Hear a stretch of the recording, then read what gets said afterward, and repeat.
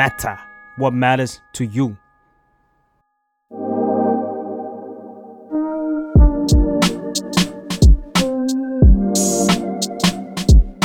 Work hard work เรื่องใจในที่ทำงานสวัสดีค่ะกลับมาพบกันอีกแล้วสำหรับรายการ Work hard work เรื่องใจในที่ทำงานนะคะไปเตยจาก The Matter ค่ะอีก CEO จากอูก้าค่ะและครูเคสนะคะนักจิตวิทยาจากอูก้าค่ะครูเคสค่ะพี่อีกครับพอดีว่าเราไปเจอบทความหนึ่งที่ชื่อมันทัชกับความรู้สึกเราตอนนี้มากก็คือ Find meaning in a meaningless job เราต้องแก้ความเข้าใจผิดก่อนว่าไม่ใช่ว่าเรารู้สึกว่างานมันไม่มีความหมายนะแต่เราชอบคำแรกของมันก็คือ Find meaning เพราะว่าเราบางทีเราทำงานไปสักระยะหนึ่งไฟมันไม่ได้แรงเหมือนตอนแรกที่เข้ามาทำงานแล้วมันไม่ได้รู้สึกว่าอยากจะหยิบจับทำนั่นทำนี่ทุกอย่างแต่ว่ามันรู้สึกเหมือนว่าทำไปหมดแล้วค่ะซึ่งจริงๆเราไม่รู้หรอกว่ามันหมดจริงๆหรือเปล่าแต่ว่ารู้สึกว่ามันเป็นเฉยๆชาๆรู้สึกว่าเข้าออฟฟิศมาแล้วก็อยากกลับบ้านเลยอยากพับคอมกลับบ้านเลยอะไรอย่างเงี้ยคือมันไม่รู้ว่าตัวเองอยู่ตรงไหนในออฟฟิศคือตำแหน่งหรือตัวตนของเรามันคืออะไรในออฟฟิศไม่รู้ว่าที่ทำอยู่มันถูกหรือเปล่าไม่รู้ว่ามันใช่ความสนใจของเราหรือเปล่าก็เลยคิดว่าหลายๆคนอาจจะรู้สึกอย่างนี้เหมือนกันก็ได้ในการทำงานสักระยะหนึ่งซึ่งจริงๆแล้วในบทความนั้นก็บอกอีกว่ามันอาจจะเกิดขึ้นจากความเครียดเล็กๆน้อยๆโดยที่เราไม่รู้ตัวก็ได้หรือเขาเรียกว่าไมโครสเตทก็เลยอยากชวนคุยว่าความเครียดนั้นมันมีอะไรบ้างเนี่ย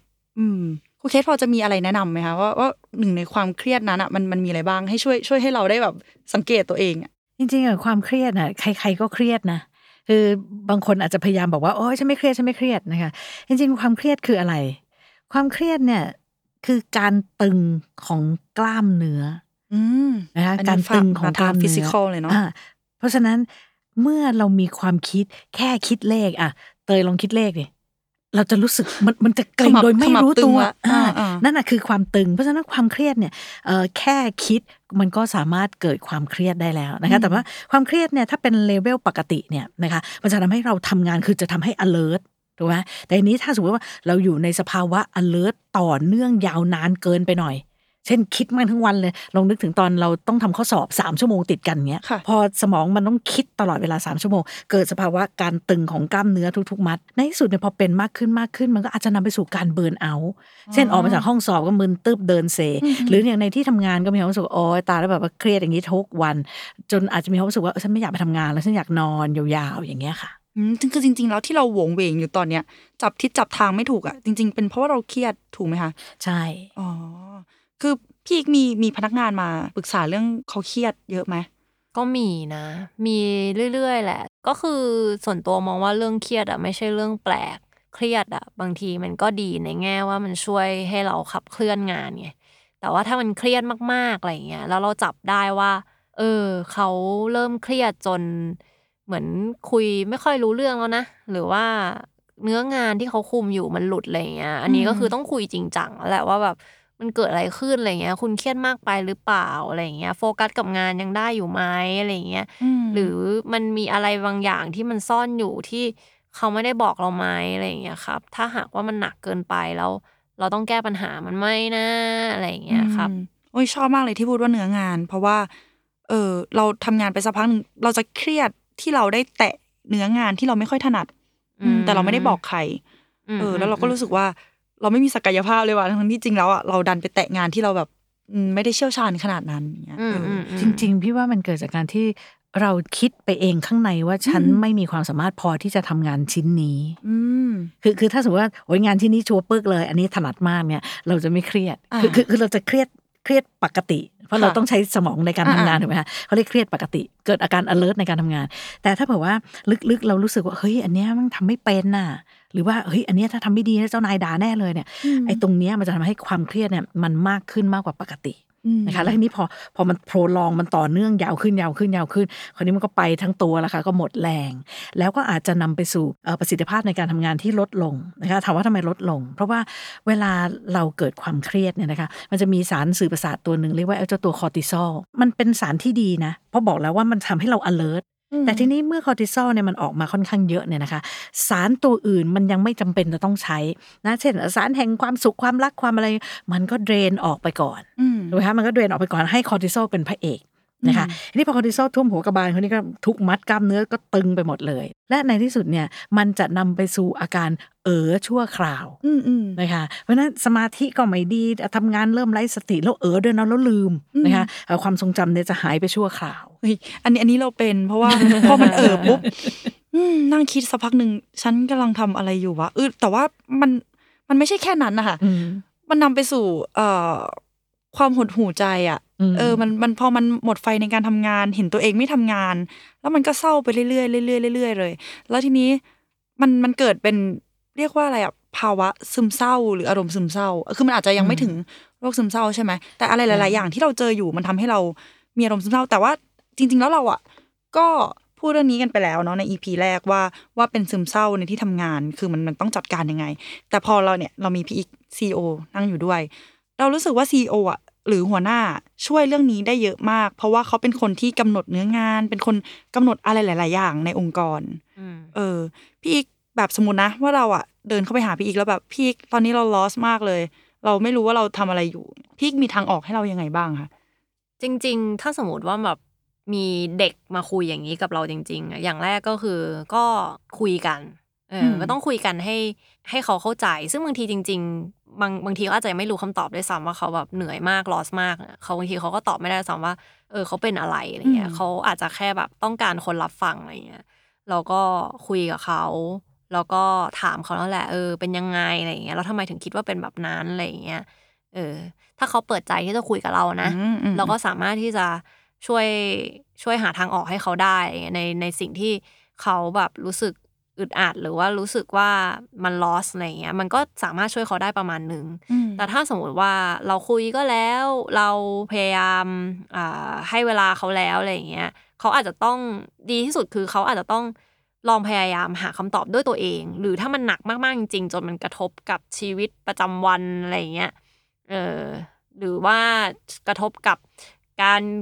กินนอนของตัวเองอะไรอย่างเงี้ยค่ะก็อาจจะต้องลองคุยกับจิตแพทย์หรือนักจิตวิทยาดูในการที่จะหาทางออกว่าเขาเป็นอะไรกันแน่อะไรอย่างเงี้ยเนาะก็มีเหมือนกันอย่างบริษัทในบริษัทเนี้ยค่ะถ้าหากว่ามันหนักหนามากจริงอะไรเงี้ยก็จะบอกให้น้องไปลองหาอาจารย์จิตแพทย์ดูครับ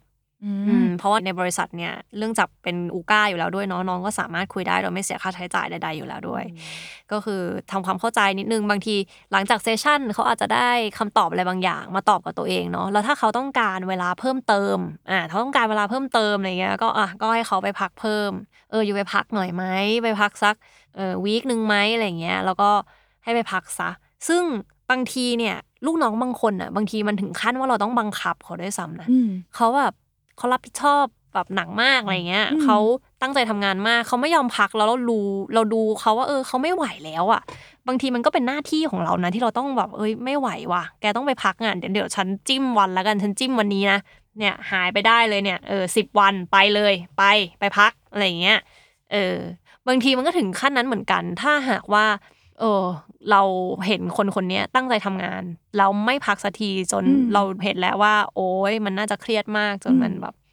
ไม่ไหวแล้วอะไรเงี้ยถ้าเกิดว่าสมมติพนักงานคนนั้นเนี่ยเอาจริงๆเขาสามารถทำงานต่อได้นะเขาแบบไม่ได้อยากหยุดงานเลยยังอยากทำงานแต่ว่างานที่เขาทำมันทำให้เขารู้สึกหลงทางอย่างเงี้ยพี่อีกมีกิจกรรมที่ช่วยสะท้อนความต้องการของเขาไหมคะหรือสะท้อนได้ว่าศักยภาพของเขาจริงๆแล้วมันมีนะแต่ตอนนี้เขาแค่กำลังหาศักยภาพตรงนั้นไม่เจอจริงๆมันต้องคุยก่อนนะคะว่าไอ้ที่เขารู้สึก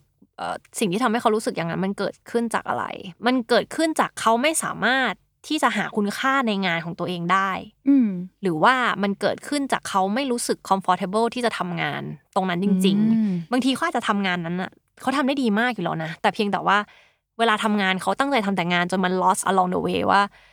สิ่งที่เขาทำจริงๆมันมีคุณค่ากลับคืนมาที่ตัวเขานะยกตัวอย่างเช่นสมมุติว่าอยู่ในทีมในบริษัทเนาะแล้วเขาเป็น developer เขาทำแต่เดฟเขาก็เดฟทั้งวันทั้งคืนเดฟไปแล้วเขาก็เหนื่อยมากแล้วเขาก็ไม่รู้สึกเลยว่าคน appreciate เขาเขารู้สึกว่าเขาทำงานเหนื่อยมากเลยแล้วก็แผนกเขาเนี่ยเหมือนถังขี้เนี่ยเดี๋ยวก็มีคนบอกว่าเนี่ยเจอเนี่ยมีปัญหาตรงนี้มีบั๊กอย่างงู้นมีบั๊กอย่างนี้โอ๊ยฟีเจอร์ตรงนี้อยากให้แก้ตรงนั้นเพิ่มบางทีเขารู้สึกเหมือนเขาเป็นถังขี้ มีใครมีอะไรก็โยนมาก็ต้องมานั่งล้างนั่งเช็ดนั่งแก้กลายเป็นว่าเขาก็รู้สึกลบกับตัวเองแล้วก็รู้สึกว่าไม่มีใครฟังเขาเลยมีแต่ความต้องการเอามาหาเขาอย่างนึงที่สามารถที่จะแก้ปัญหาได้ในระดับนึงแล้วกันเนาะก็คือทำยังไงก็ได้ให้เขาให้มันมีพื้นที่ที่ให้คนได้ appreciate เขาเยอะขึ้นจริงๆคนที่อยาก appreciate เขาอ่ะมันเยอะอยู่แล้วถูกไหมเพราะว่ามีคนไปขอความช่วยเหลือเขาอะเยอะมากแต่เพียงแต่ว่าอาจจะไม่มีโอกาสที่ได้พูดได้เต็มปากเต็มคำเฮ้ยขอบคุณหรือว่ามันไม่มีเวทีตรงนั้นไงก็เลยกลายเป็นว่าอย่างของที่อูก้าเราก็จะมีceremony อย่างเช่นเรียกว่า retrospective review ค่ะนะคะ retrospective ก็คือทุกๆ1เดือนน่ะเราจะมาคุยกันว่ามันมีอะไรบ้างที่เราชอบมันมีอะไรบ้างที่เราไม่ชอบมีอะไรบ้างที่เรารู้สึกว่าตรงเนี้ยอยากให้แก้ไขแล้วก็มีอะไรบ้างที่เราอยากขอบคุณมันก็จะมีทั้งเรื่อง positive แล้วก็เรื่อง negative แหละมันก็เลยเป็นหนึ่งในกระบวนการละกันที่ทำให้คนในทีมกล้าวิพากษ์วิจารณ์กันตรงๆมากขึ้นกล้าคุยกันมากขึ้นรวมไปถึงมันก็เป็นพื้นที่ด้วยเวลาที่ใครทำอะไรไปเรารู้สึกว่า appreciate ใครก็มีโอกาสได้ขอบคุณเขาอะไรอย่างเงี้ยครับให้ได้ยินกันทั้งบริษัทอะไรเงี้ยมันก็ช่วยนะทำให้เขารู้สึกดีมากขึ้นอะไรเงี้ยไม่ใช่ว่าทำงานอยู่แต่ในแผนกตัวเองคนเดียวไปเรื่อยๆอะไรแบบนี้ซึ่งในลักษณะเดียวกันนะมันก็อาจจะไม่ได้แอพพลายแค่แผนกที่เป็นทีมเทคหรือว่าทีมเดฟอย่างเดียวเนาะมันก็อาจจะแอพพลายไปที่แผนกอื่นๆด้วยอะไรเงี้ยที่เรามัวแต่ทำงานเราไม่ได้มีโอกาสขอบคุณซึ่งกันและกันอะไรเงี้ยครับอันนี้ก็อาจจะเบื้องต้นเล็กๆน้อยๆเนาะในเรื่องของการที่ว่าเขามัวทำแต่งานจนกระทั่งแบบว่าเฮ้ยขาดความรู้สึกว่า appreciate ในตัวงานเงี้ยเหมือนอย่างอย่างเงี้ยทำงานไปเรื่อยๆอย่างเงี้ยโอ้โหแล้วเจอปัญหาหนักเหนื่อยอะไรทุกอย่างอะเยอะมากเลยบางทีเนี่ยมันมีแค่อยู่ดีๆมีคนบังเอิญเดินมาแล้วบอกว่าเฮ้ยพี่ใช้แอปหนูนะอะไรเงี้ยขอบคุณมากจริงที่ทำแอปมาอะไรเงี้ยเราไม่ได้มีคนมาพูดอย่างเงี้ยกับเราอ่ะเกิน6เดือนแล้วนี่คือครั้งแรกใน6เดือนที่อยู่ดีๆมีใครก็ไม่รู้เดินมาหาเราตัวเป็นๆเพราะปกติลูกค้าเราอยู่ออนไลน์แล้วเนาะแต่พอมีคนมาพูดกับเราอย่างนั้นเราก็รู้สึกเรามีกำลังใจในการทำงานขึ้นมาเราเห็นคุณค่าของงานแล้วก็เดินหน้าไปกับงานมันได้อันนี้ก็คือความรู้สึกมีคุณค่าในลักษณะนึงเนาะก็คืองานมันมีคุณค่าอยู่แล้วแล้วก็มีคนดิสเพลย์คุณค่านั้นให้เราเห็นจังๆก็สามารถที่จะกลับไป appreciate มันได้แต่อีกในนึงก็คือ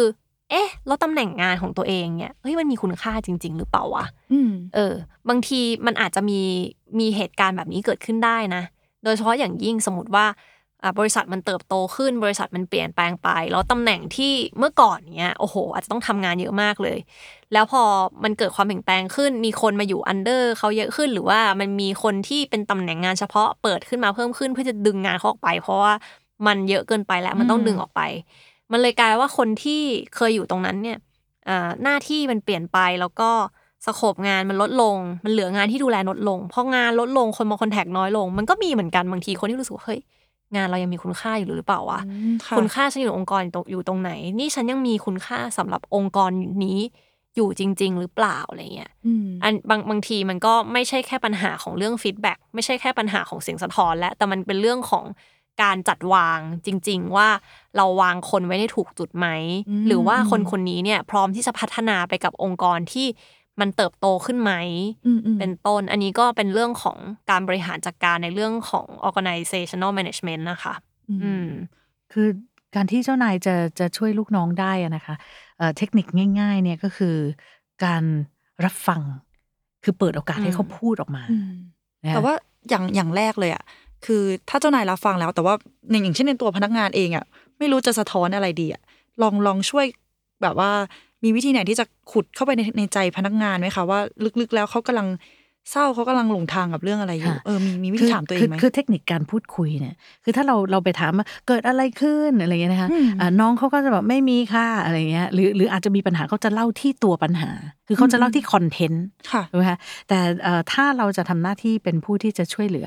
น้องๆที่มีอาการซึมเศร้าเนี่ยเราจะต้องให้เขาเนี่ยพูดถึงความรู้สึกให้มากกว่าคอนเทนต์มากกว่าตัวเนื้อหานะคะเพราะฉะนั้นอย่างเช่นบอกว่าสมมติน้องเขาบ่นโอ้เนี่ยผมงานเยอะมากผมทำไม่ไหวแล้วพี่มีแต่คนมาชี้นิ้วสั่งผมอะไรอย่างเงี้ยนะหัวหน้าอาจจะบอกว่าพี่เข้าใจพี่เห็นนะอันนี้คือการคือให้รู้ว่าสิ่งที่คุณทำเนี่ยฉัน appreciate อยู่นะพี่เข้าใจพี่ขอบคุณคุณมากเลยพี่เห็นชัดเลยว่าตอนนี้งานคุณเยอะมากแต่คุณทำงานออกมาได้ดีนะ นะแต่มันอาจจะมีอะไรบางอย่างนะคะเมื่อคนเข้ามาชี้นิ้วสั่งคุณเนี่ยคุณรู้สึกอย่างไรเห็นไหมคือเราจะดึงกลับมาว่าให้เขาพยายามเข้าใจความรู้สึกของเขานี่คนเราเนี่ยที่อยู่ในอารมณ์ซึมเศร้าเนี่ยนะคะเขามันเหมือนเมฆหมอกอยู่คือฉันรู้อย่างเดียวว่ามันไม่โออ่ะแต่ฉันก็ไม่รู้เหมือนกันว่าฉันเป็นอะไรแต่ถ้าเผื่อว่าเขาได้พูดคุยถึงอารมณ์ความรู้สึกก็ปล่อยให้เขาพูดไปเรื่อยๆเนี่ยในที่สุดแล้วเนี่ยบางทีเขาอาจจะเห็นจริงๆว่าไอ้ที่ไม่โอเนี่ยไม่ใช่ว่าคนอื่นมาชี้นิ้วสั่งฉันอาจจะกำลังกลัวว่าแล้วถ้าฉันพลาดล่ะคนอื่นจะนินทาฉันไหมคนอื่นจะดุฉันไหมเจ้านายจะดุฉันไหมอะไรอย่างเงี้ยเพราะฉะนั้นการที่เปิดโอกาสให้น้องที่เขากำลังซึมเศร้าเนี่ยให้ได้คุยถึงอารมณ์ความรู้สึกนะคะคนเราพอได้พูดไปมากๆเนี่ยอีกสักพักนึงเนี่ยเราจะตกผลึกด้วยตัวเราเองค่ะนะหัวหน้าก็ไม่ต้องไปกังวลว่าเฮ้ยฉันไม่ใช่นักจิตวิทยาแล้วฉันจะไปอะไรเปล่าค่ะเรามีหน้าที่เป็น listening earแล้วก็เปิดหูแบบฟังเลยน้องก็เล่าไปอีกสักครู่นึงเนี่ยเขาจะเริ่มเข้าใจตัวเองนี่คือสิ่งที่เจ้านายกลัวจริงๆหรือเปล่าคะที่แบบว่าพอต้องดีลกับลูกน้องที่มีภาวะซึมเศร้าหรืออารมณ์ซึมเศร้าอย่างเงี้ยด้วยความที่เราไม่ใช่นักจิตวิทยาเราจะให้คำปรึกษาลูกน้องไปได้ยังไงบ้างเนี่ยจริงๆก็คิดว่าน่าจะแล้วแต่คนนะแต่ว่าจริงๆอ่ะถ้าเป็นเจ้านายอ่ะแล้วลูกน้องอ่ะกล้ามาพูดตรงๆอ่ะเขาก็น่าจะดีใจมากกว่าว่าน้องไว้ใจเรานะที่จะเล่าให้เราฟังอะไรเงี้ยดีกว่าน้องเก็บไว้แล้วไม่เล่าให้เราฟังแต่ว่าสิ่งที่เจ้านายหลายๆคนที่บางทีมาปรึกษาตัวพี่อีกเงี้ยก็คือเขาก็อาจจะแบบไม่รู้ว่าน้องมาคุยอย่างเงี้ยแล้วเขาจะทำยังไงต่อกับมันดีอะไรเงี้ยไม่รู้ว่าจะทำยังไงดีอย่างของอีกเนี่ยก็เคยมีน้องคนนึงเนาะเป็น CEO อีกบริษัทนึงเหมือนกันเคยมาคุยว่าพี่แบบทำยังไงดีอะไรเงี้ยมีน้องคนนึงที่เขาแบบเป็นซึมเศร้านะอะไรเงี้ยแล้วเขารับจ็อบอันนี้อยู่อะไรเงี้ยแต่ว่าเขาก็ไม่อยากที่จะเลิกทำไม่อยากที่จะแบบลองหยุดหรือว่าไปพักอะไรอย่างเงี้ยไม่รู้ว่าจะทำยังไงอะไรอย่างเงี้ยแล้วเราก็เห็นน้องแบบน่าจะไม่ไหวแล้วอะไรเงี้ยจะพูดกับเขายังไงดีอะไรเงี้ยมันก็เป็นลักษณะเนี้ยที่เขาจะมาถามเราอะไรเงี้ยเนาะซึ่งมันก็แล้วแต่สถานการณ์เนาะแต่สมมุติว่าอย่างเช่นในสถานการณ์นี้ละกันที่มีคนมาปรึกษาพี่ก็จะบอกว่าก็เราอาจจะลองคิดดูไหมว่าทำไมเขาถึงแม้ว่าเขาซึมเศร้าอยู่แล้วเราบอกให้เขาไปพักเขาก็ไม่อยากไปพักไม่กล้าพักมันมีอะไรที่เขากังวลหรือเปล่าเขากังวลว่าเขาจะไม่ผ่านประเมินงานหรือเปล่าหรือว่าเขากลัวคนมองงานไม่ดีหรือเปล่ามองตัวเขาไม่ดีหรือเปล่าเขากลัวประเด็นนั้นไหมอะไรอย่างงี้เนาะเราก็อาจจะลองพูดกับเขาตรงๆดูว่าเนี่ยพี่เป็นห่วงเขานะอะไรเงี้ยคือลักษณะในการพูดควรจะพูดยังไงต้องพูดกับเขาเนี่ยตอนนี้ยูเป็นแบบนี้อยู่อะไรเงี้ยขอบคุณที่เขามาบอกแล้วก็อยากให้เขาดีขึ้นจริงๆอะไรเงี้ยแล้วก็เรื่องสุขภาพจิตสำคัญกว่างานนะถ้าหากว่ามีปัญหาจริงๆก็อยากให้หาเวลาให้กับตัวเองเพื่อที่จะทำให้ตัวเองดีก่อนแล้วก็ค่อยกลับมาทำงานส่วนตัวเนื้องานเนี่ยพี่เข้าใจว่าน้องเป็นห่วงเลยไม่อยากที่จะหยุดทำนะตอนนี้อะไรเงี้ยเนาะพี่คิดว่าพี่โอเคเดี๋ยวพี่จะลองหาคนมาดูแลตัวนี้ดูส่วนตัวน้องพี่อยากให้น้องไปพักเลยแล้วเดี๋ยวถ้าน้องโอเคน้องค่อยกลับมาใหม่อันเนี้ยพี่ยังรออยู่หรืออะไรอย่างงี้ค่ะคือพูดให้เขาแบบรู้สึกสบายใจอะไรเงี้ยไม่ได้แบบพูดคันว่าเฮ้ยอยู่เป็นอันนี้อยู่ก็ไปทำอย่างงู้นอย่างงี้สิอะไรเงี้ยทำให้เขาแบบรู้สึกว่าเหมือนเขาเป็นตัวปัญหาอะไรอย่างเงี้ยคืออย่างนึงที่คนที่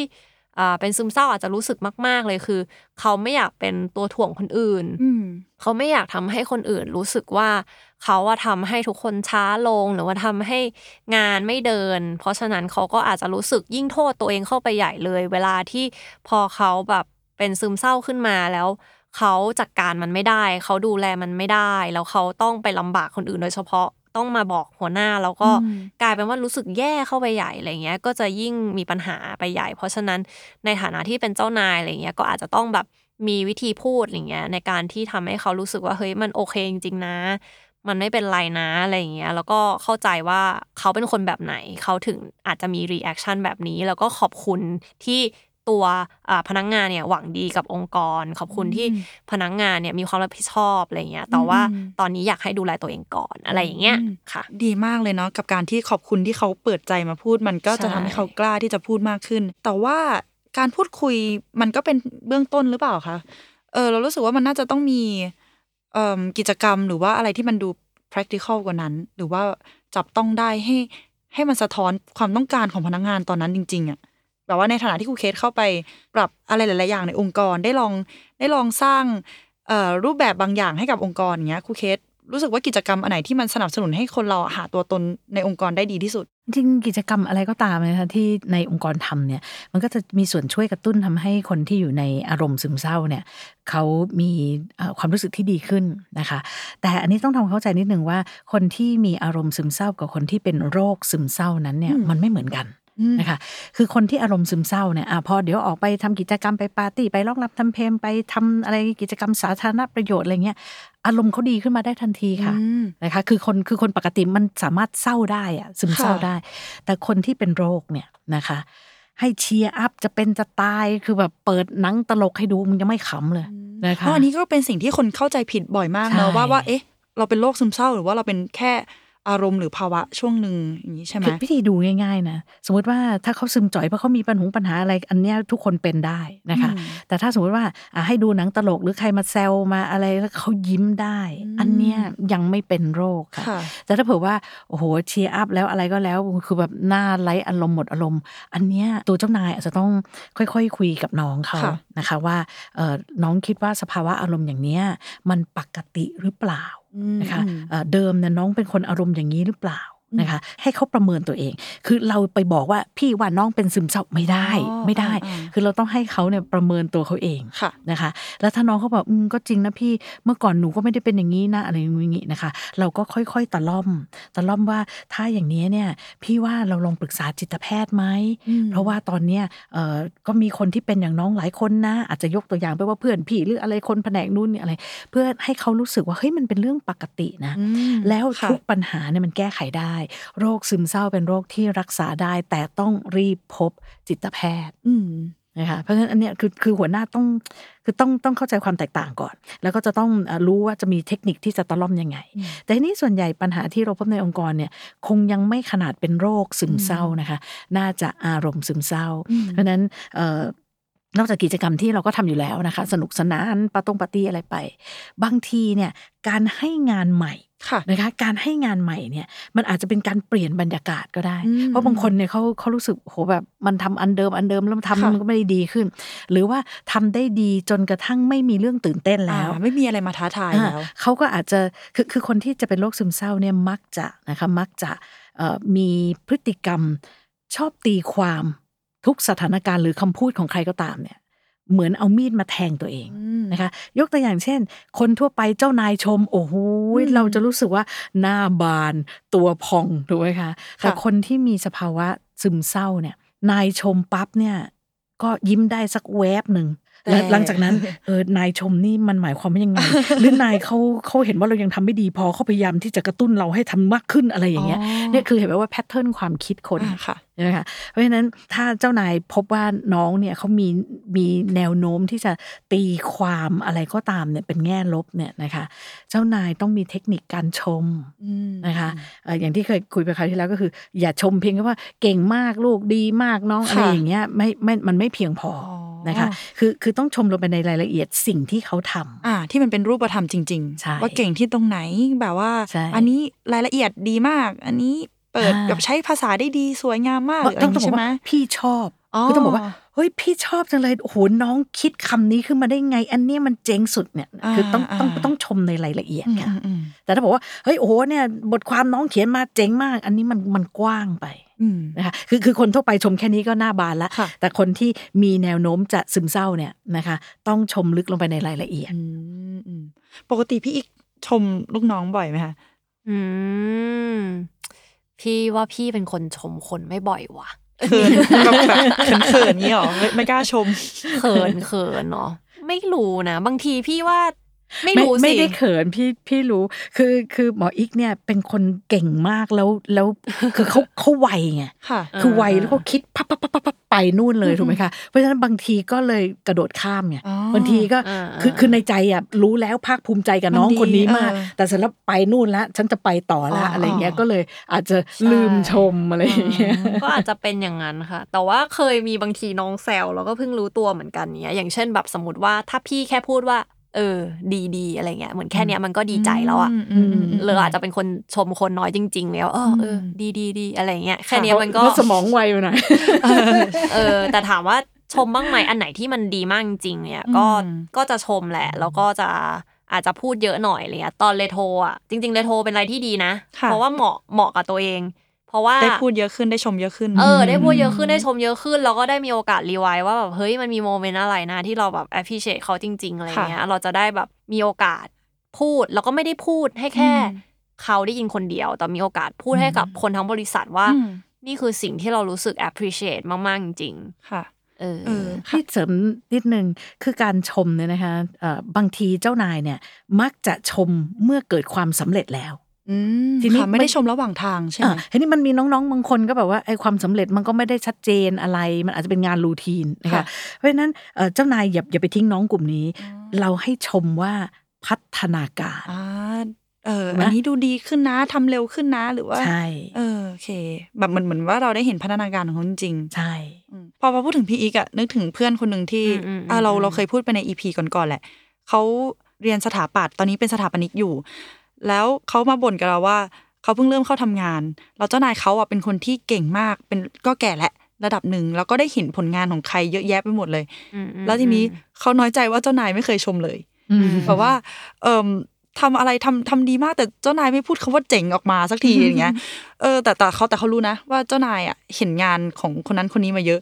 เราก็เลยบอกเขาไปแหละว่าปัญหาไม่ใช่ปัญหาสิคำตอบมันอยู่ในประโยคที่แกบอกเราแหละก็คือเขาเห็นงานมาเยอะแล้วการที่เขาไม่ชมไม่ได้แปลว่างานเราไม่ดีแต่เขาอาจจะแบบเป็นคนที่สคิปเหมือนของพี่อีกก็ได้เนาะแบบคิดไปไวแบบก็เห็นแหละว่ามันดีมากแต่ลืมที่จะชมหรือเปล่าซึ่งจริงๆมันเป็นสิ่งที่พนักงานก็ต้องการเหมือนกันนะคะลึกๆทุกคนก็ยังอยากได้คำชมคำ appreciate บ้างอะเนาะจริงๆแล้วว่าจะไปแบบอะไรอะไปคิดว่ามันเป็นหน้าที่ที่เจ้านายต้องมาชมฉันเนี่ยมันเจ้านายเขาก็งานหนักถูกไหมค่ะใช่ทำไมคนเราเนี่ยไม่ฝึกที่จะชื่นชมตนเองโดยที่ไม่ได้โกหกตัวเองนะต้องระวังดีๆคือหลายคนเนี่ยชมตัวเองวันนี้ฉันเก่งมากเลยวันนี้ฉันทำไอ้นี่เสร็จวันนี้ฉันเก่งมากอันนี้เขาเรียกว่าแบบอะไรอวยตัวเองไม่ใช่นะคะการชื่นชมตัวเองเนี่ยคุณจะต้องเห็นตัวเองจริงๆแล้วเห็นพัฒนาการของตัวเองจริงๆไม่ใช่เห็นด้วยเหตุและผลที่เราสร้างขึ้นมาปลอบใจนะ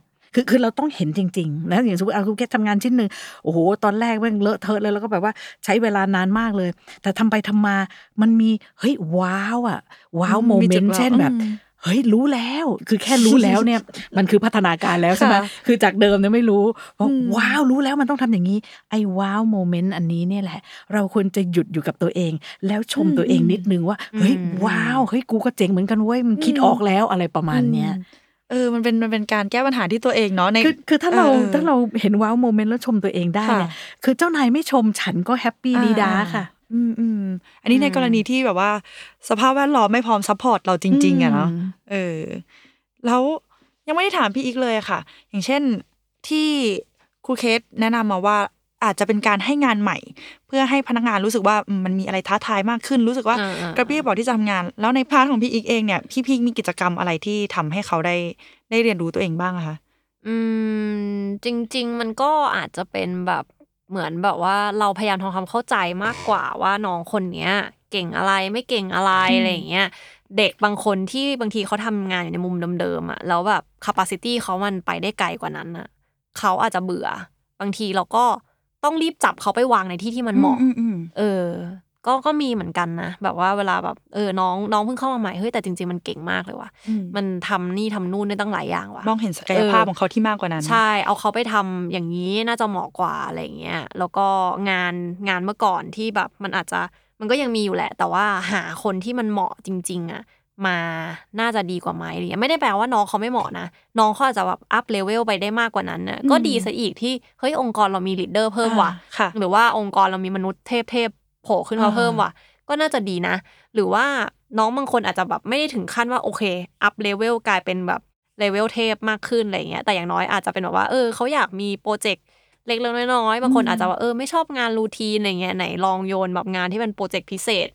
ให้เขาไปทำอะไรเงี้ยมันก็จะได้แบบว่าเหมือนเปิดโลกเขามากขึ้นอะไรเงี้ยเปลี่ยน สภาพแวดล้อมการทำงานอะไรบางอย่างอะไรเงี้ยซึ่งก็อาจจะดีกับ career path ของน้องๆด้วยเพราะว่าเด็กสมัยนี้ก็ไม่เหมือนสมัยก่อนเนาะที่อาจจะแบบชอบทำงานอะไรเดิมๆอะไรเงี้ยเขาชอบเขาคิดเผื่ออนาคตว่าเดี๋ยวเขาจะไปอยู่ตรงไหนเขาจะเอาไปทำอะไรยังไงได้อะไรเงี้ยเพราะฉะนั้นการที่ทำให้เขามี exposure กับอะไรใหม่ๆเยอะๆมันก็เป็นเรื่องดีกับตัวเขาแหละแล้วเขาก็จะ enjoy มากขึ้นในการทำงานแถมดีซะอีกเราได้พนักงานที่มีศักยภาพมากขึ้นแบบว่าอยู่ในตำแหน่งที่ใช่ด้วยใช่ก็คือจริงๆเรื่องของอารมณ์มนุษย์เนี่ยนะคะมันเป็นเรื่องปกติก็อยากจะบอกให้ทั้งตัวพนักงานที่รู้สึกซึมเศร้าแล้วก็ตัวผู้บริหารนะคะที่มีน้องๆในทีมซึมเศร้าเนี่ยให้มองว่าถ้ามันเป็นอารมณ์มนุษย์เนี่ยมันมีทั้งขึ้นและลงได้นะคะเพราะฉะนั้นการที่เราจะปรับอารมณ์ของเราเนี่ยให้กลับสู่สภาวะสมดุลนะคะตามธรรมชาติมนุษย์เลยเนี่ยนะคะการอ้าปากพูดมันจะเป็นวิธีการธรรมชาติที่ช่วยลดระดับความเครียดลงนะคะประการที่2เนี่ยคือการร้องไห้นะคะสมมติถ้าทำได้นะคะอาจจะแบบคุยกัน2คนเลยหัวหน้าลูกน้องเชิญน้องร้องไห้ปิดประตูคืออะไรอย่างเงี้ยก็จะสามารถลดความเครียดได้นะคะเอาในทางตรงกันข้ามการหัวเราะอันเนี้ยคอร์ติซอลหยุดแน่สารแห่งความสุขขึ้นนะคะก็จะคลายเครียดนะคะนอกจากนี้เนี่ยการออกกำลังกายนะคะการออกกำลังกายหรือแม้กระทั่งการเคี้ยวงั้นถามว่าทำไมเราต้องมีการสังสรรค์และกินข้าวเพราะการเคี้ยวคือการขยับขากรรไกรถูกไหมการพูดคือการขยับขากรรไกรการขยับขากรรไกรเนี่ยช่วยผลิตสารแห่งความสุขแล้วทำให้เราคลายเครียดนะคะเพราะฉะนั้นคือถ้ายึดหลักแค่นี้นะคะก็น่าจะแบบว่าดูแลตัวเองได้ด้วยหัวหน้าก็ดูแลลูกน้องได้ด้วยพี่เองแบบว่ารู้สึกช็อกไหมถ้าเกิดพนักงานเดินเข้ามาร้องไห้มานั่งร้องไห้กับพี่พี่ไม่ค่อยช็อกนะไม่รู้เหมือนกันอะเพราะพี่ก็รู้สึกว่าแบบมันก็เป็นมนุษย์มนุษย์คนนึงบางทีมันก็มีเรื่องไม่สบายใจมาอะไรเงี้ยบางทีไม่รู้สิพี่ก็เคยเจอไงพนักงานร้องไห้พี่ก็อาจจะแบบหรือไม่ก็ตัวพี่เองพี่ก็เคยร้องไห้พี่ก็รู้สึกโอเคน้องก็อยู่ในสภาวะเสียใจเป็นอะไรอะไรเงี้ยน้องพร้อมจะคุยกับเราไหมหรือว่าน้องแค่แบบอยากมีเพื่อนนั่งอยู่ด้วยเฉยๆอะไรเงี้ยหรือว่าแบบในสภาวะตอนนั้นมันมีความจำเป็นอะไรเกิดขึ้นหรือเปล่าอะไรเงี้ยมันต้องมีปัญหาอะไรรีบแก้ไหมบางทีแบบมันมีอุบิเหตุอยู่ตรงหน้าแล้วน้องรีแอคไม่ถูกแล้วน้องก็ร้องไห้มาหาเราแล้วเราต้องรีบไปแก้อะไรเงี้ยก็ต้องแบบพยายามเข้าใจสถานการณ์อะไรเงี้ยแล้วก็เราก็ต้องดูว่าโอเคควรจะมีใครดูแลใจน้องไหมหรือว่าต้องเป็นเราหรือว่ามันมีอะไรที่เราต้องรีบพุ่งเข้าไปแก้ก่อนไหมแล้วค่อยกลับมาดูน้องอะไรเงี้ยค่ะก็เพราะฉะนั้นจริงๆก็พี่ว่าคนที่เป็นหัวหน้าน่าจะชินนะเพราะว่าหัวหน้าในแบกรับอารมณ์ไว้หลากหลายจากคนที่หลากหลายเพราะฉะนั้นจริงๆเราก็ไม่ใช่เรื่องไม่ธรรมดาอะไรถ้าหากว่าบางทีอยู่ดีๆแบบเห็นน้องคนนึงร้องไห้อย่างเงี้ยแต่ถ้าหากว่ามันไม่ใช่เรื่อง